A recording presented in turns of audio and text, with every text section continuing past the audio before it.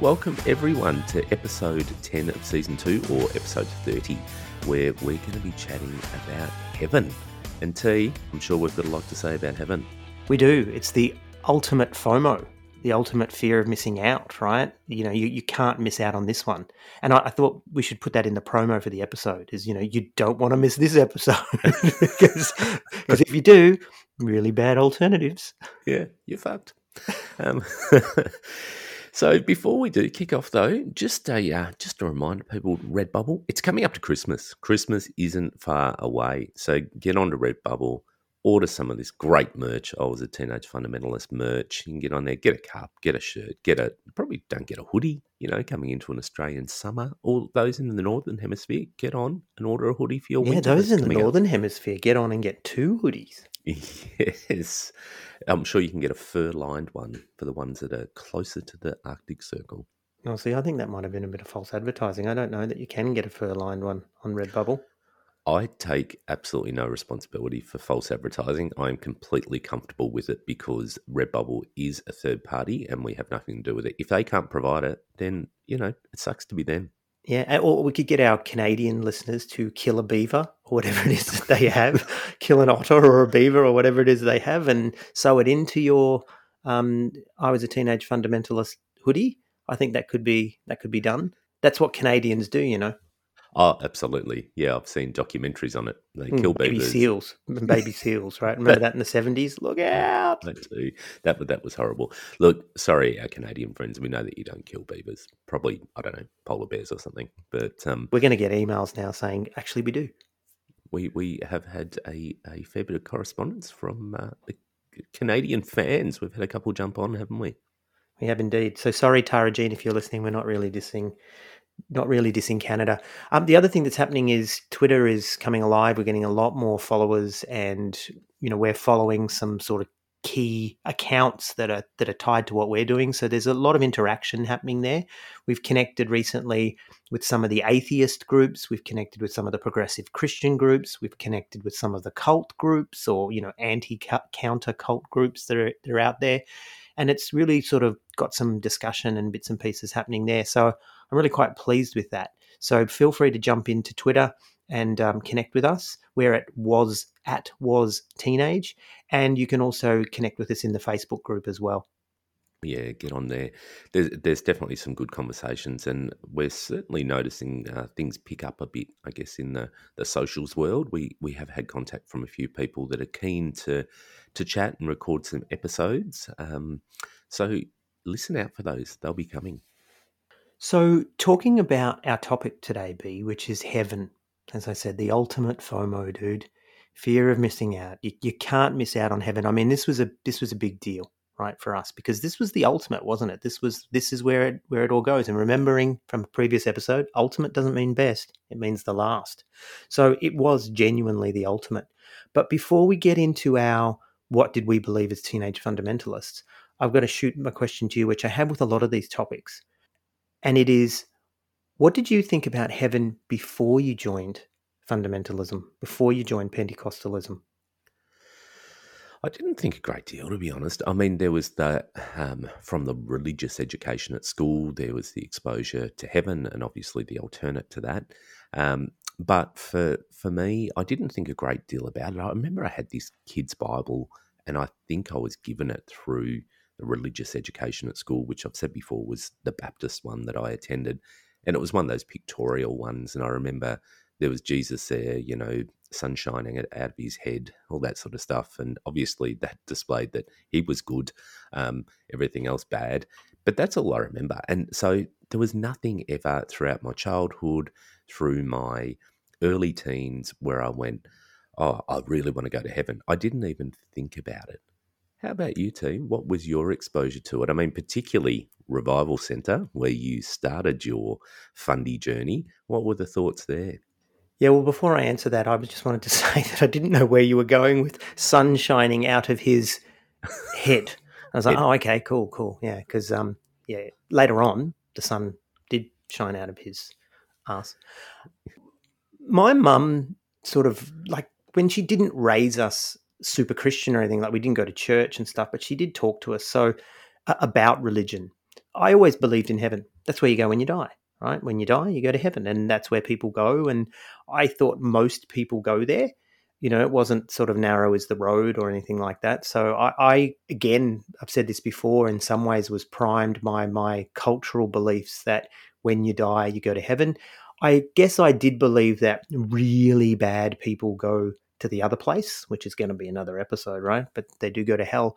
But I do think that I was sort of raised with this sort of what we call a tenacious belief, that it was instilled at me at a very young age that when you die, you go to heaven. And there was a couple of kids at school that were atheists or came from atheist families that would sort of challenge that. But no, I still believe that we went to heaven when we died. And so when I joined the Revival Centre, there was a different sort of belief in the Revival Centres. The Revival Centres didn't believe that you went to heaven when you died. The Revival Centres believed, like the Jehovah's Witnesses, that you go to sleep. What they call soul sleep, or the doctrine of soul sleep, which is the idea that you are in the grave, and you are in Sheol, or whatever they called it, and then, or whatever the Bible called it, and then you would wait for the first resurrection. And at the first resurrection, everybody would be resurrected. Then Jesus would separate the sheep from the goats.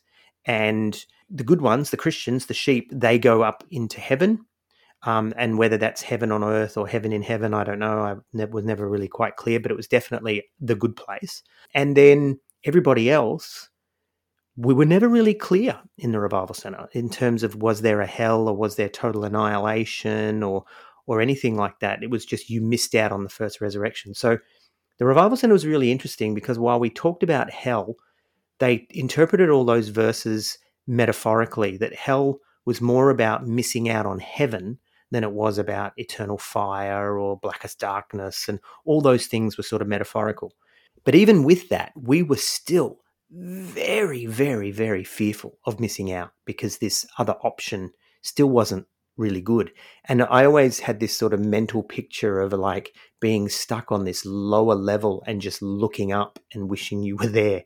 That was hell, and for eternity or whatever. But it wasn't really clear in the Revival Centre, because I don't think Lloyd Longfield wanted to tell everyone what he really thought, because he didn't think that we were ready to handle it. So it was all sort of vague. But one thing was sure, is you got in at the first resurrection.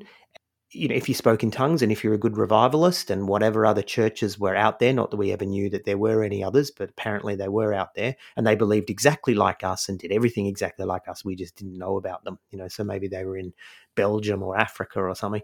But those were the people that would get in as well as us. And that was what you were doing. You couldn't miss out on the first resurrection. You had to get into heaven. Yeah, it's funny, isn't it? I remember the conversations that used to happen around cremation versus burial, and how it would affect the ability for you to attend that first resurrection. If you were, cremation was often spoken about as something that was an Eastern religion thing. You don't do that, you get buried. But I remember having conversations with people going, well, yeah, if you're burnt, like, how do you attend that first resurrection? I would argue to say that if you've been buried in the ground for dozens or hundreds or even thousands of years, that your body would turn to dust anyway. So it was a bit of a moot point, but it was something spoken about. It was quite bizarre, and I got into quite a tussle with a family member about that once, that they were so adamant that you could not be cremated and actually be part of the resurrection. Very, very bizarre. Some Catholics are like that, aren't they? Or maybe all Catholics, that you're not allowed to be cremated for a similar sort of reason. But to me, from a fundamentalist perspective, doesn't that limit God? Like, if God can do everything and is ultimately omnipotent and all that, it doesn't matter if your ashes have scattered and gone all over the place. Who cares? He can bring it all back. Yeah, that was my counter argument at the time. I was like, dude, do you not believe that God is all powerful and it just doesn't matter? And it's a body. Hey, surely it's not a physical body that's coming back. That's not what'll go to heaven. Who knows? Which sort of brings us to that whole, what is heaven and where is heaven? I mean, there were so many different points of view, wasn't there, about, is heaven up there? Is heaven down here? You hear the now but not yet quite thing, we bring heaven to earth, but eventually we go to heaven. It was incredibly confusing. I don't know how you found it, but I found it incredibly difficult to navigate, and sort of ended up sitting in the space of going, oh yeah, whatever, heaven is there. We'll get there one day. Not quite sure what it is. I think it's difficult sort of looking back, knowing what we know now, because I think we have a more informed position on the Bible, even though we don't necessarily believe it. We have a more informed position on the Bible than we had then. And so, and plus we matured and sort of grew in our Assembly of God fundamentalist time. What was the difference between the kingdom of heaven and heaven, or the kingdom of God and the kingdom of heaven? And, there's all these terms, all these interchangeable terms. And I mean, I look at it now and I realize, Paul talks about it in one way, and, the writer of John talks about it in another way, and the writer of Mark, but we saw the Bible as this whole, this monolithic whole. And so these terms all became sort of interchangeable and all synonymous. So what was heaven and what was the kingdom of heaven? Were these the same things? Was heaven a place? Was heaven a state of mind? I don't know. It wasn't really clear. But I think if we can talk about what did we actually believe then, I think the Assemblies of God in Australia, and now the Australian Christian churches, had a very traditional evangelical position, which was in a lot of ways your soul went to be with God when you died. So it wasn't this soul sleep kind of thing. And then at the first resurrection, your body was resurrected and yada, yada. And then you went on with God sort of forever. That was the way I saw it. What about you? Yeah, totally. And, there was just one ticket to get there, and that was accept that Jesus had died for your sins. That was it. That was your ticket to heaven. And then there was all those counter arguments, wasn't there, around could you lose that salvation? Could you lose your ticket to heaven? I tried not to get overly caught up in those. I just I went a little bit simplistic with it and went, yeah, going to heaven. Don't actually know what that is. Don't know what it means. And it was only probably later in my Bible college time when it started to sort of sink in that I actually didn't know, and I had no idea what I was anchoring my belief to, except the fact that I would be going somewhere one day that is good, not bad, and that is good. It was quite bizarre, and I would hear a lot of arguments around it, a lot of theological arguments, and I just didn't get involved in them. Some of it might have been just laziness from me, to be honest. Some of it might have been denial, that I didn't want to know that there might be some alternatives, that there might be different beliefs that I need to dig into. And I kept fairly simplistic with it. Yeah, heaven was, I don't even know what it was, but it was a place up there. There was definitely, it wasn't here. It wasn't in the space that we inhabited on earth. It was somewhere else that you went to. But then there was exposure to those arguments of going, well, we are the kingdom of God and we're bringing it to earth. So is there a bit of heaven now with us? Are we giving people a taste of it before we actually ascend up to this place that's up there? I found it all actually quite confusing. I felt that I took a lot of those biblical verses quite literally. So you were talking about, is it up there, etc. I think I looked at it and I did believe that heaven was somehow above us, that you go up to heaven. And if you really tried to pin me down, I probably would have said, oh, it's a metaphor, etc. But at the same time, I did believe it was literally somehow in the sky, because Jesus had ascended into heaven. Elijah or whatever was brought up into heaven. Even the Catholic doctrine of, Mary's assumption into heaven. It's all this going up, going up, going up. So I think that I really did believe that somehow it was in the sky. But if you'd pinned me down, I would have said, well, no, of course, there's an atmosphere and a stratosphere, and then there's space and there's planets, and there's actually nothing up there. There's nobody in the clouds. And yet, and maybe this is cognitive dissonance, I don't know, but at exactly the same time, I would have told you, yeah, it is. Because I believed all that biblical talk of it being in the sky. And when I was preparing for this and thinking about that, I was thinking, that's just crazy to really think that it was going to be up in the sky. There's nothing in the sky. I mean, there is, you know what I mean? But there's nothing supernatural in the sky. It makes no sense. Yeah, and look, when I look back on it, I reckon I sort of blended a little bit of science with fundamentalism, because I did actually literally think it was definitely up there and out there. And I thought, this is a massive universe. It's enormous. And I used to love reading about just how minute Earth was in the context of the whole universe and the known galaxies. So you're a bit of a Mormon. You're a bit of a Mormon, sort of saying, there's a planet out there called heaven or something, were you? I think I was. I've always thought of myself as a Mormon, so thank you for that. Yeah, no, but I did. I used to think, well, surely God is out there, and I think I thought of him more of an ethereal being that could be out there in space, and that was probably the way I viewed God. So I sort of didn't have a problem with that blending of it, but it was definitely out there. Which, when I look back now, I just think how bizarre that I was thinking, and it's a bit of a universalist sort of view on it in some sort of way. It's like, hey, God could be there, a little bit new agey. I thought it was more sort of alternate dimension. Like, yeah, it's up there, but somehow on the way up there, Jesus sort of phased out of this reality and went into this sort of heavenly reality. That's the way I saw it. Yeah, well, let's be honest. You're never going to truly know because you're not going there. Trigger, trigger, trigger, thanks. Look, neither of us are. That's fine. We've made a podcast. We're going to burn. We'll talk about that Yeah, in I mean, another episode. for fuck's sake, I'm literally triggering, all right? That's another episode. Let's not get started on the whole hell thing, okay? But Jesus, God. We'll try not to. There was a fair bit of that which really was the hook for me of starting my Christian journey and my conversion was definitely the heaven hook. It was, this is where you want to go. This is a good place. No one could really define what that good place was, but it was a place that was God. And I think it was only later on that we started talking about the hell aspect was an eternal absence of God. So the heaven bit, the hook was it was an eternal presence of God. You got to be there in that eternal presence. And, all that talk about what would happen in heaven would be this eternal choir and we'd all be singing and praising and worshipping for the rest of the days. I mean, that's a bucket load of people there. Well, yeah, but was it, right? Narrow is the way, dude. Narrow is the way, and very, few are those who will find it. I used to tap into the whole praise and worship thing as well. To me, when I used to visualize, during praise and worship, hands in the air, shanda baba, seat bakala. When we would do that, I would visualize that I was in this holy throne room and sort of those paintings that you'd see of this sort of white throne and light emanating, sun shining out of his head, etc., or from behind his head. But that's what I used to visualize. And so for me, it was like the idea of praise and worship going into the Holy of Holies. Do you remember they used to talk about that as well?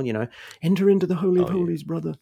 And so for me, that was kind of like a little taste of heaven. And so I would go into the Holy of Holies and I would picture myself actually there in the throne room and allowing myself to praise and worship God. And that to me was a little taste of heaven. It was like a little piece of what was to come. And so for me, praise and worship was very much tied to the idea of heaven.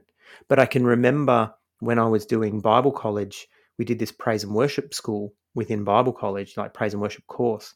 And we thought it was going to be all this kind of, Holy of Holies, yada, yada. And the guy who was taking the course was a muso who had started to really challenge a lot of this praise and worship stuff, because he'd been immersed in it for years. And, I think he's still in the church. I don't think he left, but he really challenged that and was saying, actually, you are the Holy of Holies, the Spirit lives in you, and all this kind of stuff, and really challenged a lot of that thinking that our spiritual act of worship is service, not pretending that you're in the Holy of Holies and all that. So that really challenged me, but definitely for the start of my Pentecostalism, hands raised, seat buckler, singing in tongues was all about being in heaven here on earth. Yeah, absolutely.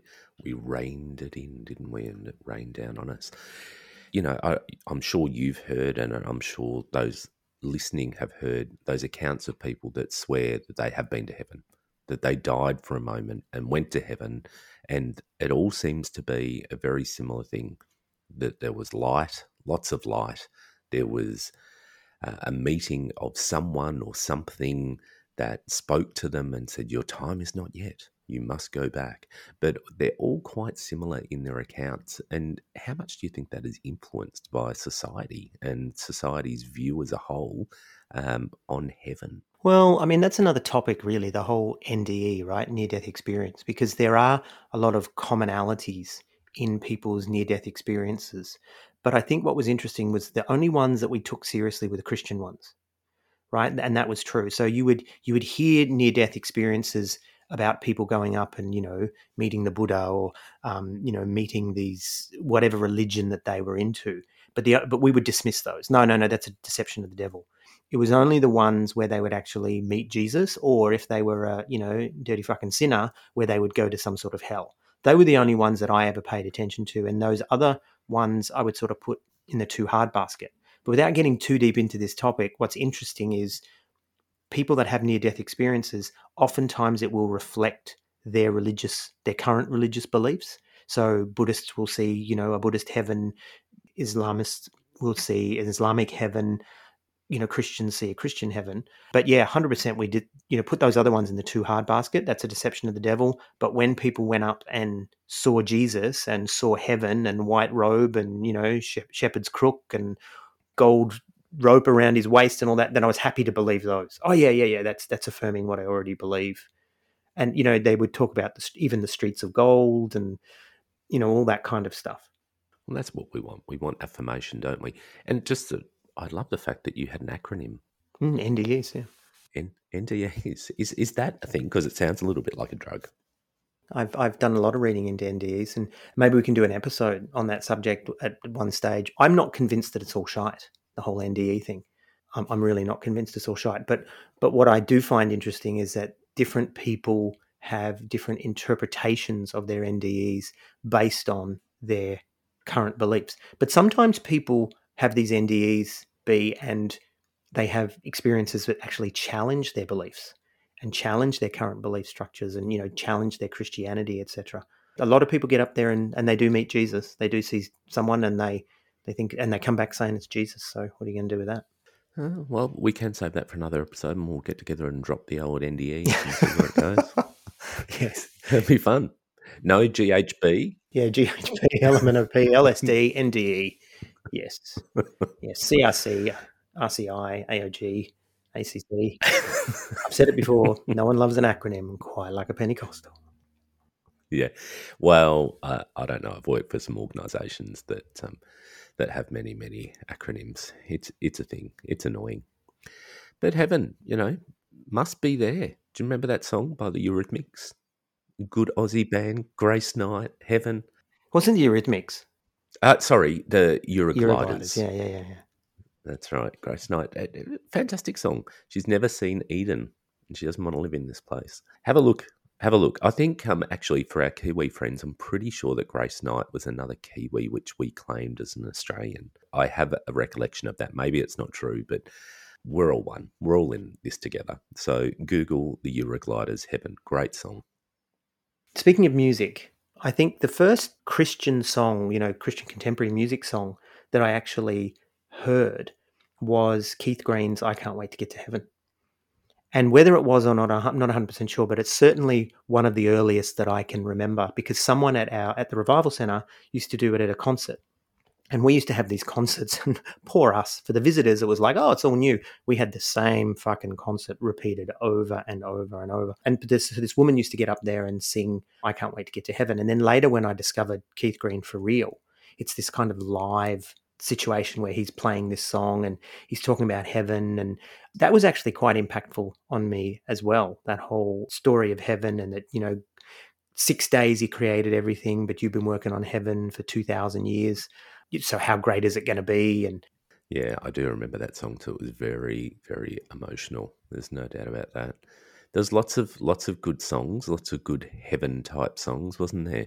Remember that one where, and we may have spoken about this in another episode, but it was very powerful. That Carmen song that we used to put the lights. The Third Heaven. The Third Heaven, is that the name of it? And we would crank it up, and I swear that we were in heaven when we were listening to that song because wasn't it someone died, they went to heaven. It was an NDE, wasn't it? It starts off with an NDE and then he gets then he comes back, doesn't he? I can't remember. Does he come back? I don't know. Let's ask Carmet. Oh no, he didn't come back. No, he didn't. He will. It's been 3 days. I'm not quite sure. I think it's been more than 3 days, dude. Didn't you die in February 2021? Haven't you heard of quantum physics? Like 3 days, 7 months, whatever. Who cares? And that was really powerful, though. And you introduced me to that. Let's turn the lights off, crank the noise up from the stereo, and just immerse yourself in the experience and sort of go on this magical mystery tour. But see, this is why I say that he is a Las Vegas showman, because that's what he does. That's what he does so well. He takes you on this journey through his music. It was a great journey. It was fun. I did that many times. Like, just crank it, lay down. No, it wasn't even just with you and other friends. It was sometimes by myself. Did we actually lie in the dark together and listen to music? Did we? That's the story we told. Did I just tell you about this, or did we actually do this together? No, we did. You did this, and when I think back on it was a bit homoerotic. Yeah, it was a little bit homoerotic. I was listening to another episode we did the other day when you talked about how I was near and dear to you, and I was thinking, I wonder if people are getting the wrong idea. We were never a couple. Look, there's nothing wrong with it, but no, we were never a couple. We've known each other 30 years, pretty much. Yeah, we have lay in the dark next to each other and turned up the music, but we never touched each other. Look, that's another episode. Look, if we did, do not judge us, people. It's a beautiful thing. Look, it's a beautiful thing. Here's to another 30 years. Come after we finish this recording. Come over. Let's lie in the dark. Let's play Jesus of Suburbia by Green Day. Oh, funny. Hey, wouldn't that be great? I don't think it'll take us on the same journey that Carmen did. In this instance, it took us to heaven, metaphorically. And maybe we probably even literally thought we were in heaven a couple of times, I'm sure. Well, that's what I meant. In the praise and worship time, I felt like I really was. I was stepping into the throne room of God, etc. Here's another thing, though, right? And this is sort of touching a little bit on the hell thing, but not going too deep, because we want to have another episode about hell, right? I'm still fixated on lying in the dark next to you, but I think the idea of being in heaven while so many people that we love and cared for weren't. I did think about that from time to time. It's like, how could I actually be happy with thinking that my mum and my dad and my brother who wasn't a Christian are not going to be there? And even my brother who was a Christian, he wasn't a very good one. So he probably wasn't going to be there either. But, I did actually think about this. How could I truly be happy knowing that all these people are in some sort of eternal suffering? Yeah, look, I remember when I lived interstate from where I lived and have returned to since for about 10 or 11 years. And while I was in a church in that state, so the minister went away. They asked this pastor to come in, and he was a friend's dad, come in and look after the church for a couple of months while this person was off. I think they were studying in another state or whatever. They came in and they introduced more of a universalist theology. And it was essentially saying, how can you believe in a God that is so cruel that would throw a portion of people in hell, a very large portion, and then only bring in the chosen few into heaven? Like, what sort of God is that? So were you a Pentecostal still, or were you a backslidden Baptist by then? This was a Church of Christ, so it would definitely be seen as a backslidden Pentecostal. There's no doubt. But that was not something that was favourable in this Church of Christ either. So they came and actually removed this guy. So the pastor who was meant to be away for a few months, they actually sent somebody in to replace this person, and they couldn't be there. And it wasn't a huge split. It was a split amongst a few of those very close to that person, particularly my friend, but given it was his dad. And I remember at the time them trying to essentially convert me to this universalist belief, which saw everybody going to heaven in one big party. I wouldn't have any part of it, because for me, I'd invested so much of my life in having to believe a particular thing to get me the ticket to heaven. Why would I want to go then? Well, anyone can just get it. And I remember challenging it, go, well, why would you invest all this? And they were like, dude, that's not what it's about. Like, right now you can bring heaven to earth and represent God here on earth. And that's the purpose of you actually following Jesus on earth. And But in the end, everyone gets in and you can make the journey better. I wasn't swallowing that. That for me, that was just a bit of a bitter pill. Yeah, it's funny you bring that up because the Revival Centre, Lloyd Longfield, the leader, when I was doing my research into the revival centers later on, to find out who they were and, sort of unpacking all my stuff, I interviewed quite a number of people that were close to him, and I actually interviewed him as well.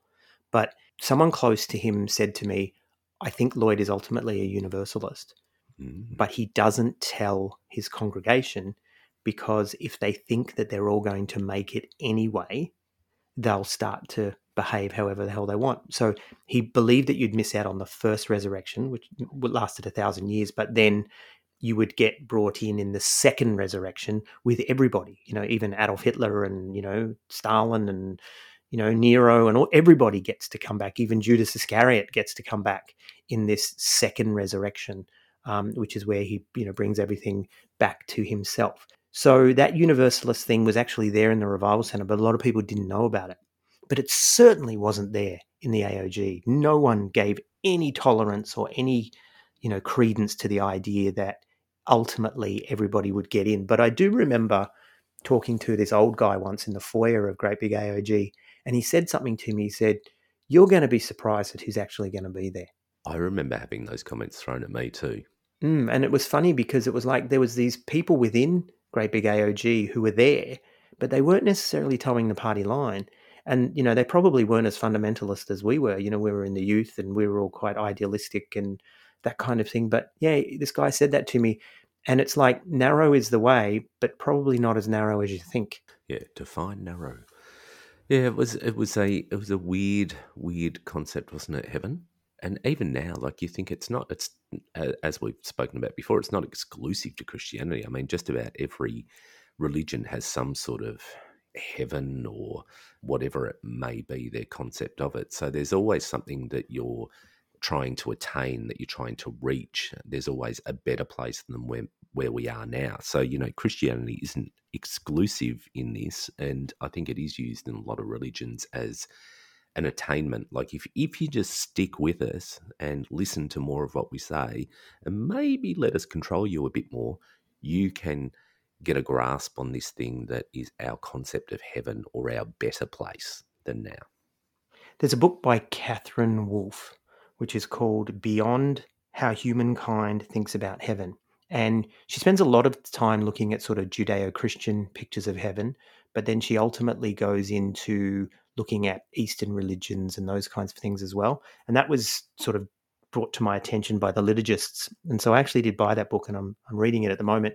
There's another book, Heaven and Hell, by Bart Ehrman, and he looks at the evolution of heaven and hell. And so, the further you go back into Judaism, there is no afterlife at all, and there is no idea of heaven. That sort of matured, that idea came into Judaism only a few hundred years before Jesus, at least the idea of there being this heaven, this place. And so, Jesus came from that sort of context.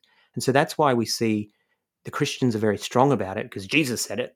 But the Jews aren't so strong about this idea of heaven. You can believe all kinds of different things. It's okay because the Bible, or at least the Jewish Bible, the Hebrew Bible, isn't very clear on it at all. This is where I have my bases covered. I do have Jewish heritage as well as a past Christian belief. So surely I'm getting in somewhere. Surely. Yeah, well, fingers crossed. Fingers crossed for you. Or you might be going to two hells. Another episode. Don't go down that track right now. Because you're not very good at either of those things, are you? I'm not. And I think people have picked this up. I'm a fence sitter quite often. I'll just sit there in a really comfortable space going, I don't know. And that might not pay dividends for me in the end because I'm not to get one or the other. I might just be sitting in this place of indecision for the rest of eternity, whatever that may be. Yeah, well, for what it's worth, sitting on the fence and saying I don't know, that's actually very Jewish as well, because like I said, they don't pin you down on a lot of these things. It's just open to debate. As long as you believe God is one and you have the end of your tallywhacker cut off, you're okay. Yeah, my people are very comfortable with not knowing, which is good, which is obviously my inherent Jewishness. Very good. Hey, so next week we've got Ange Barker coming on. Now, this is going to be a really interesting episode because we've not had anyone like Ange on the show before. No, it's going to be. And look, Ange has written a book with possibly one of the best titles I have heard, and you possibly won't pick it up from a Christian bookshop because of its title, and it is Missionary, Not Just a Position. What a great, great name for a book, KT. Yeah, indeed. So she is still a Christian missionary, but she's not a fundamentalist.